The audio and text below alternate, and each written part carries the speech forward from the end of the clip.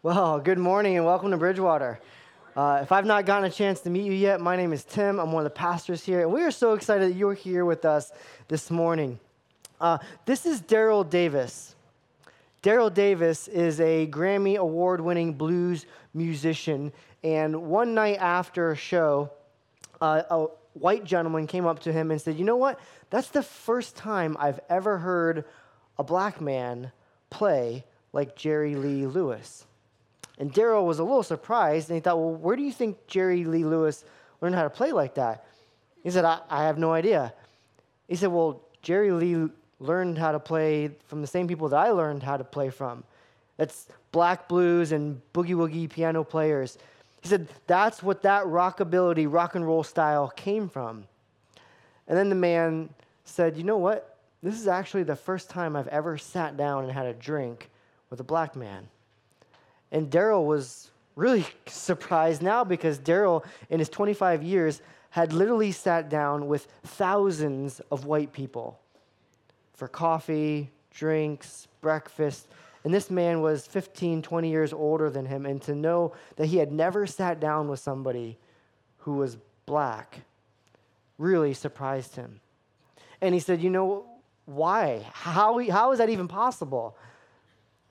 And then his buddy next to him elbowed him and said, tell him. Go ahead, tell him.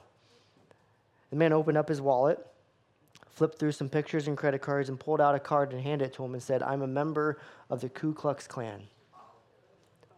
And at that moment, Daryl was wondering, why am I sitting here with a Klansman? You know, at first he laughed. He thought he was joking. But he looked at the card, he recognized the symbol, recognized the logo, and then he thought, what on earth am I doing sitting with this man? And that conversation shocked Daryl. And it led Daryl to eventually ask this question: how can you hate me when you don't even know me? You see, those men didn't know each other. But that man would have likely considered Daryl his enemy. And there Daryl is drinking with this guy, having a conversation with this guy, knowing this guy hates him. This guy was essentially his enemy. Have you ever been there? Ever felt like somebody was treating you like their enemy? Ever been in a relationship with somebody where you've been betrayed, you've been hated, you've been wronged, you've been sinned against? Maybe even in your marriage, your spouse betrayed you, broke trust, wronged you, maybe even cheated on you, maybe even multiple times. What do you do when that happens? Well, that's what we're going to talk about today. So grab your Bibles and go to the book of Hosea. Hosea is in the Old Testament, okay? Find the book of Proverbs, Psalms, keep turning, all right? You're going to pass Song of Songs. You're going to pass Isaiah. Once you find Isaiah, keep turning. There's 60-something chapters in Isaiah. Find Ezekiel, Daniel, Hosea, all right? While you're finding that, let me give you a little bit of the background. Hosea is a prophet of God. He writes on the behalf of God. God essentially speaks through this man, Hosea, like many prophets, and tells them, hey, go tell Israel to do this. Tell Israel to stop doing this. Warn Israel about this. This is what God wants. And so that's Hosea's job. And Hosea finds himself in this time of ministry, in this time of being a prophet, in one of the most difficult, chaotic times of Israel's life. They are under one of the worst kings ever, and their life is in utter chaos. And so God comes to Hosea and tells him some really interesting things, and it opens up with Hosea's broken marriage. So Hosea chapter 1, if you don't have a Bible, we have it on the screen here for you. Hosea chapter 1, we'll start reading in verse 2. When the Lord began to speak through Hosea, the Lord said to him, go marry a promiscuous woman and have children with her. For like an adulterous wife, this land is guilty of unfaithfulness to the Lord. So he married Gomer, daughter of Diblaim, and she conceived and bore him a son. That's crazy. I mean, did we read that right? Hosea, I want you to go get married, and the woman I want you to marry is, by the way, not going to be faithful to you at all. Anybody feel like maybe autocorrect sent the wrong message or didn't communicate that very clearly? I mean, imagine that. You're single, you have a desire to get married, and all of a sudden, like never before, it is crystal clear in your ears. God is telling you to go marry someone. And oh, by the way, they're going to cheat on you again and again and again. At that point, I'm really questioning what's going on here. And God says, I want you to do this. Because this is a picture. This is a symbol. Your marriage is going to represent what's happening between God and Israel. Israel is this unfaithful woman who continually cheats on her husband, who is God. She continually turns to false gods, continually turns to false idols. And God says, Hosea, go marry this woman named Gomer. Take a look at what happens next. Verse 4. Then the Lord said to Hosea, call him Jezreel, because I will soon punish the house of Jehu for that massacre at Jezreel, and I will put an end to the kingdom of Israel. In that day I will break Israel's bow in the valley of Jezreel. Gomer conceived again and gave birth to a daughter. Then the Lord said to Hosea, I have a name choice for you. Lo Ruhamah, which means not loved. Name her that. And I will no longer show love to Israel, that I should at all forgive them. Verse 7. Yet I will show love to Judah, and I will save them. Not by bow, sword, or battle, or by horses and horsemen, but I, the Lord their God, will save them. After she had weaned Lo Ruhamah, Gomer had another son. Then the Lord said, call him Lo Ami, which means not my people. For you are not my people, and I am not your God. Yet the Israelites will be like the sand of the seashore, which cannot be measured or counted. In the place where it was said to them, you are not my people, they will be called children of the living God. Israel is cheating on God. God says, Hosea, marry this woman. When you have children, here's the names I want for them. Not my people, not loved. Those are great name choices, right? So if you're pregnant or expecting, don't put those in the name book, okay? But imagine that this is God looking at Israel, who is essentially treated God like the enemy. And God views them as his enemy. You're no longer acting like my people. You're no longer acting like you love me. And now I'm going to give these names to kind of picture and symbolize what's happening between this relationship with God and Israel. This relationship is strained. But Hosea finds himself in this incredibly difficult situation. Can you imagine that? Your spouse is going to cheat on you. And now you're having kids with them. And the hurt and the pain and the betrayal that comes with that. Hosea, this is what I want for you. Hosea, I want you to enter into this relationship knowing you're going to be lied to, lied about, deceived, hurt over and over and over again. Because this is what Israel is doing to God. So Israel is acting like God's enemy. But God doesn't tell Hosea to leave her. He doesn't tell Hosea to just cut ties and bail or hit the eject button. He says, I want you to be in this relationship on purpose. Because this is a picture of how I'm going to treat Israel. I'm going to pursue them. I'm not going to cut ties. I'm not going to leave them. I'm not going to forsake them. I'm going to be all in. And so, when people act like your enemy, love requires perseverance. Now, there's consequences that come with those sins. There's consequences that come with those actions, and trust may not be restored immediately, and it doesn't mean that it hurts less. But what God is telling Hosea to do is persevere in this relationship. This is difficult. She is treating you wrongly.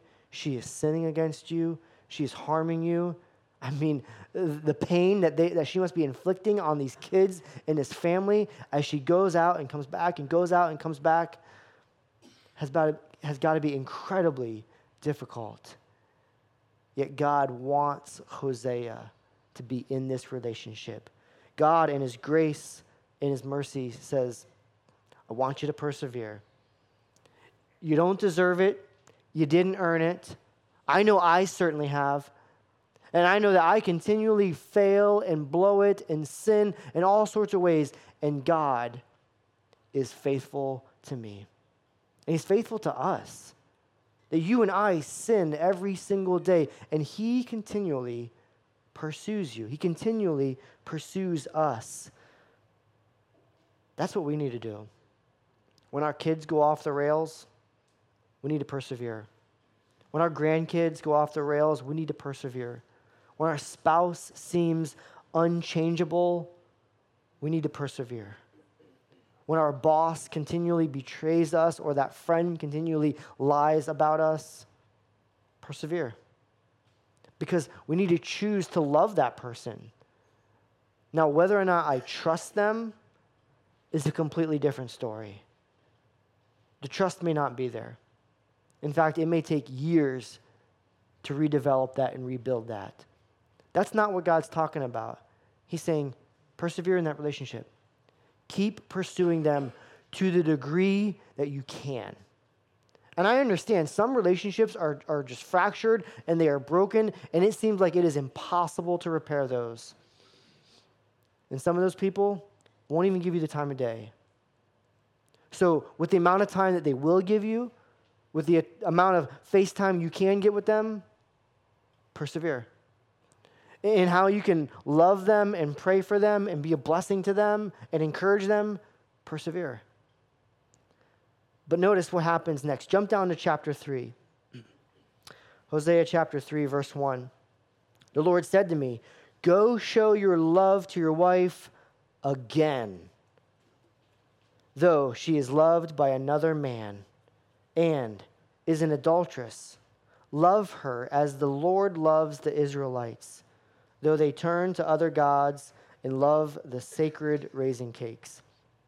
Hosea, go to her again. Love her again. Pursue her again. Keep going after her again and again and again. Persevere, Hosea. Because this is how much I love Israel. This is how much I love my bride. This is what God does for you and I. Jesus continually pursues you over and over and over again.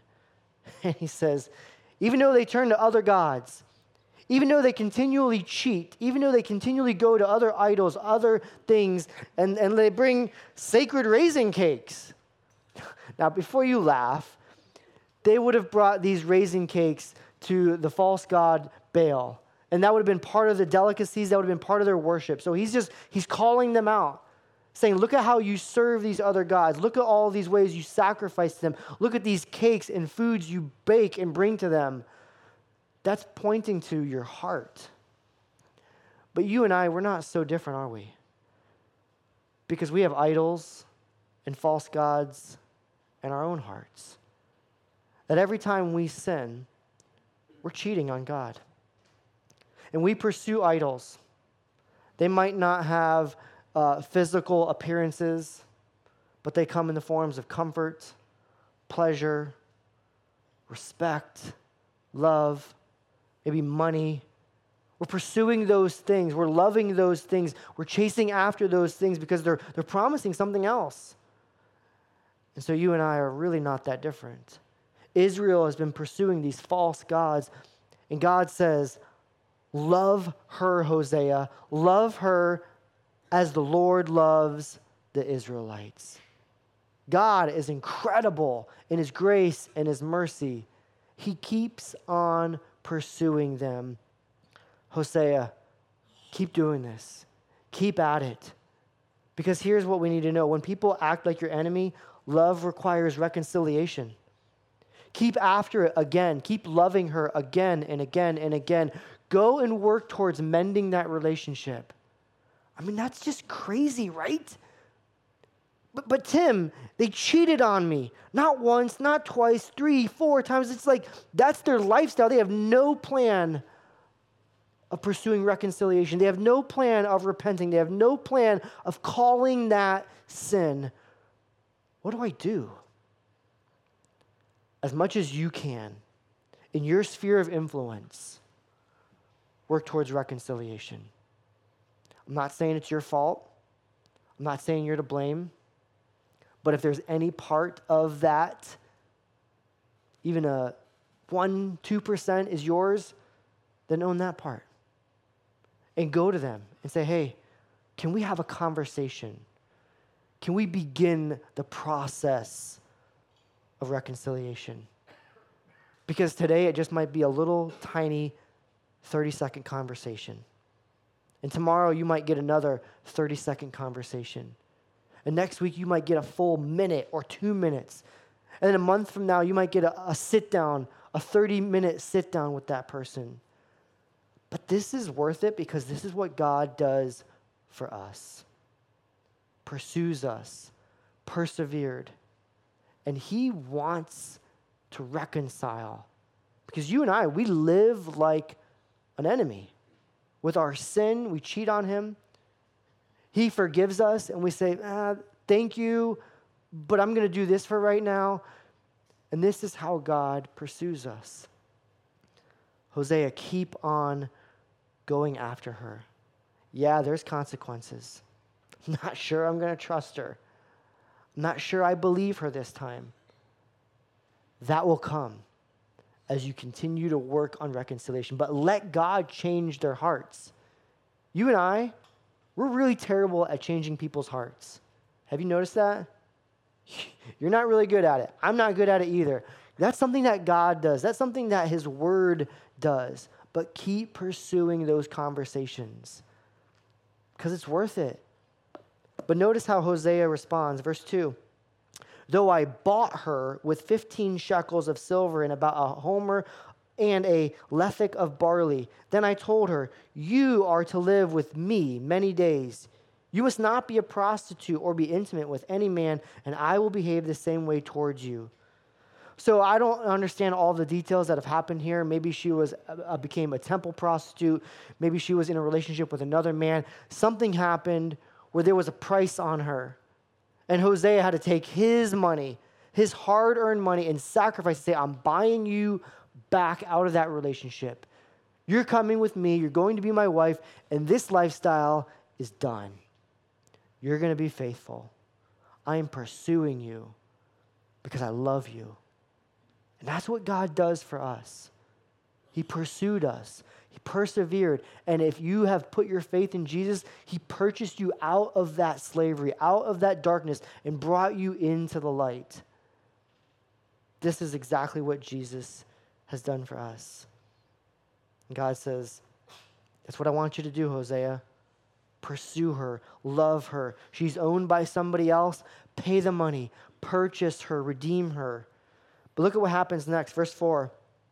For the Israelites will live many days without a king or prince, without sacrifice or sacred stones, without ephod or household gods.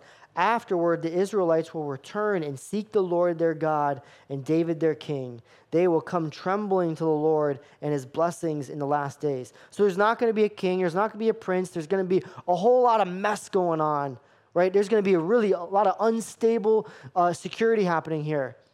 Their life is falling apart. This is part of the consequences. There's not going to be any religious activity. There's not going to be any sacrifices going on here.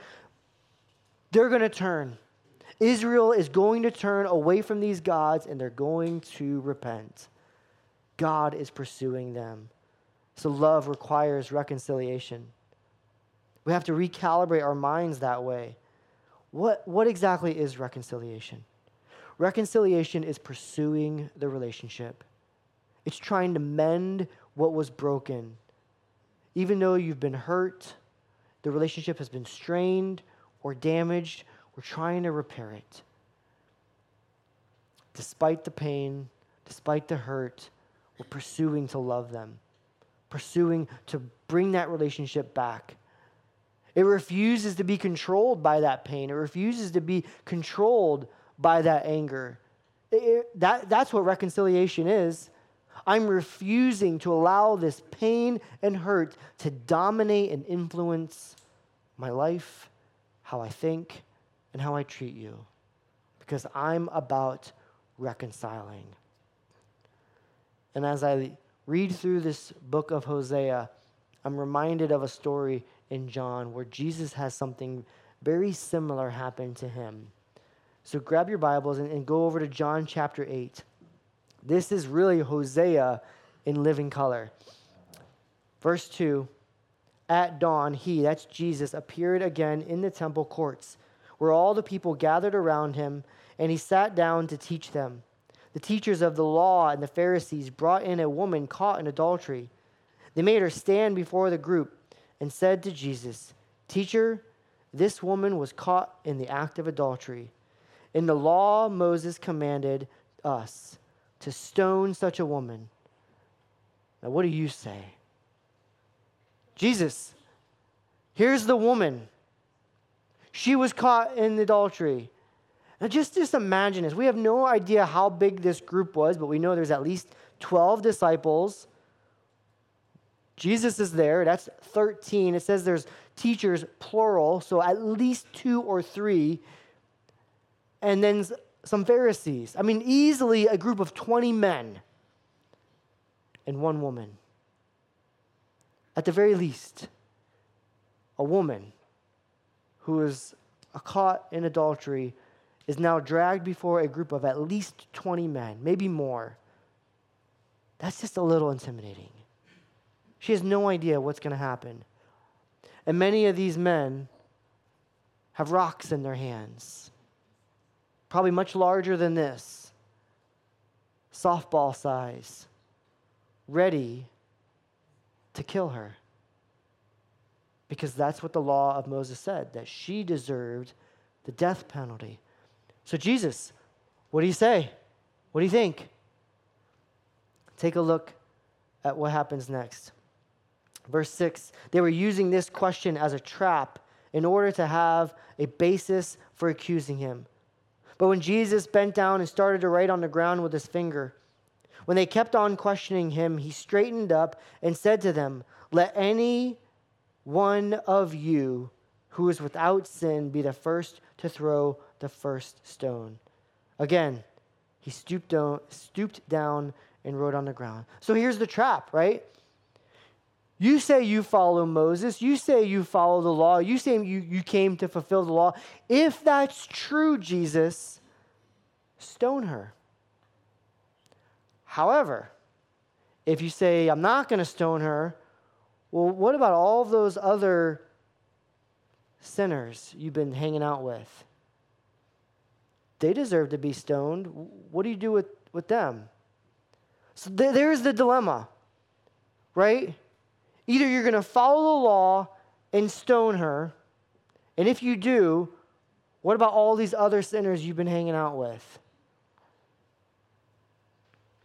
Dilemma is God is judgment, righteous, but he's also full of love, grace, and mercy. How do you harmonize those two? They're coming to trap Jesus. What are you going to do? Because either way, you're wrong. If you say, we're not going to stone her, they're going to go, well, you must not be with Moses. You must not really believe the law. And if you say stone her, well, weren't you hanging out yesterday with a group of sinners and prostitutes? Why are you picking and choosing who you're going to stone?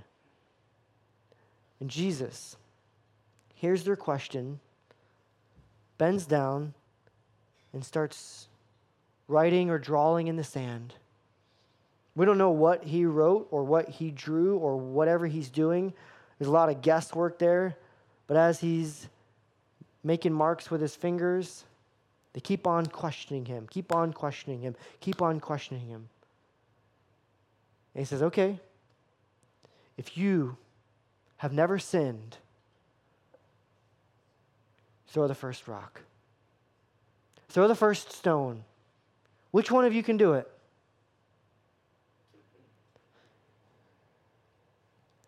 God is a God of love, of grace, mercy, and kindness. But he's also full of justice. He's also righteous. He also is holy in nature. But notice verse 9. At this, those who heard began to go away, one at a time. They began to leave. The older ones first, until only Jesus was left with this woman still standing there. One by one, those guys left.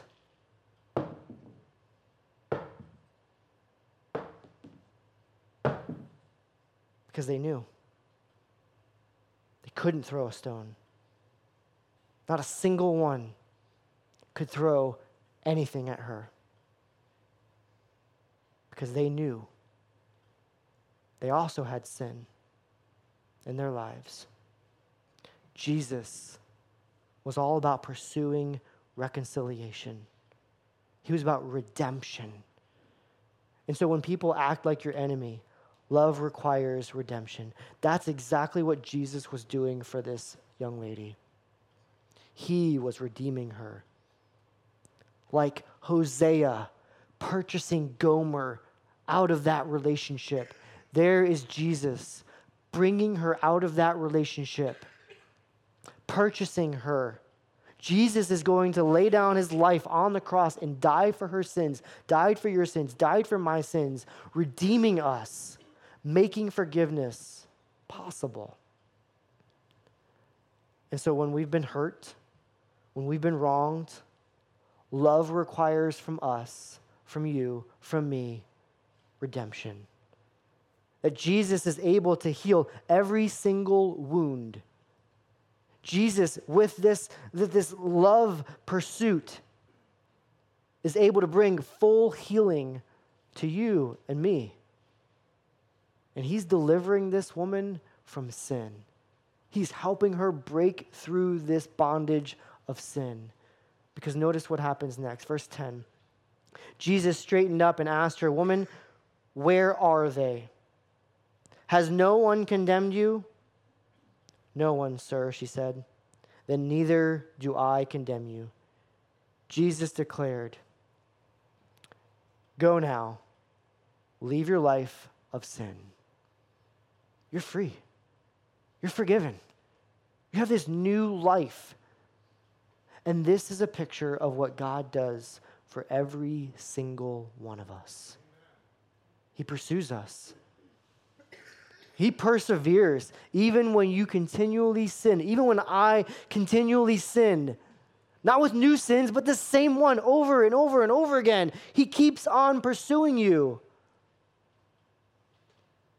redeeming you, making forgiveness available. Not surprised at all by what happened this morning on your way here. Not surprised at all by what happened over the weekend. And he pursues you, persevering, loving you, redeeming you. So here's the big idea, that you and I would choose radical love over self-preservation. Here's what happens when you're hurt, when you're offended, when you're sinned against, when you're betrayed, when your spouse cheats on you. You put up those fence posts. You put up those walls because I can't have this happen to me again. and we begin to freeze people out. We block them on social media. We delete their contacts. And we decide, you're going to stand this far away and no closer. You can't get close to me. No way, no how, because I need to protect me. But radical love can overcome that. I have to make that choice. Instead of protecting myself, instead of closing people off, I am choosing to pursue them. I'm choosing to love them. I'm choosing to persevere. Over the next several years, Daryl Davis dedicated his life to getting to know men who were part of the Ku Klux Klan. And he dove straight into that. Started reading books, researching. He wanted to know everything about their ideology, their practices. He ended up knowing more about the Ku Klux Klan than their own members. Getting to know them, building relationships with them. And to this day, because of the relationships that he has developed, over 200 people have turned in their Ku Klux Klan robes. That's a big deal. How do you do that? Building relationships, proximity, getting in their lives, persevering, loving them when it wasn't popular, pursuing them, pursuing redemption with those men, because they didn't know. They had no idea. But once they got to know someone like Daryl, they realized, okay, he's a real person too. And he cares about me, no matter what. So if Daryl can have that kind of impact on 200 people, 200 men that don't even know him, what could God do through your relationships? So what do we need to do? Here's the application. 1, cultivate an attitude of forgiveness. Have that readiness. I'm ready. My heart is prepared to forgive you. I want to have a conversation. Number 2, pursue those who have wronged you. Have that conversation with them. Pursue them. Love them. And number 3, stop telling yourself the false narrative. Because I know this is true for me. When I've been hurt, when I've been wronged, whether it's perceived or real, that narrative starts playing in my head over and over and over and over again. I have imaginary conversations with people that aren't even in the room with me.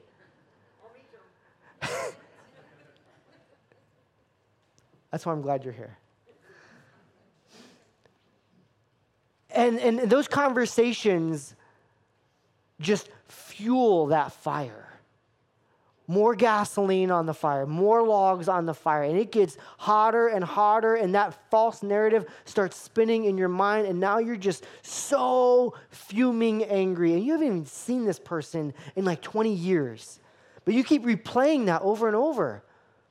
So it's time to stop. It's time to stop playing that narrative in your mind and pursue reconciliation.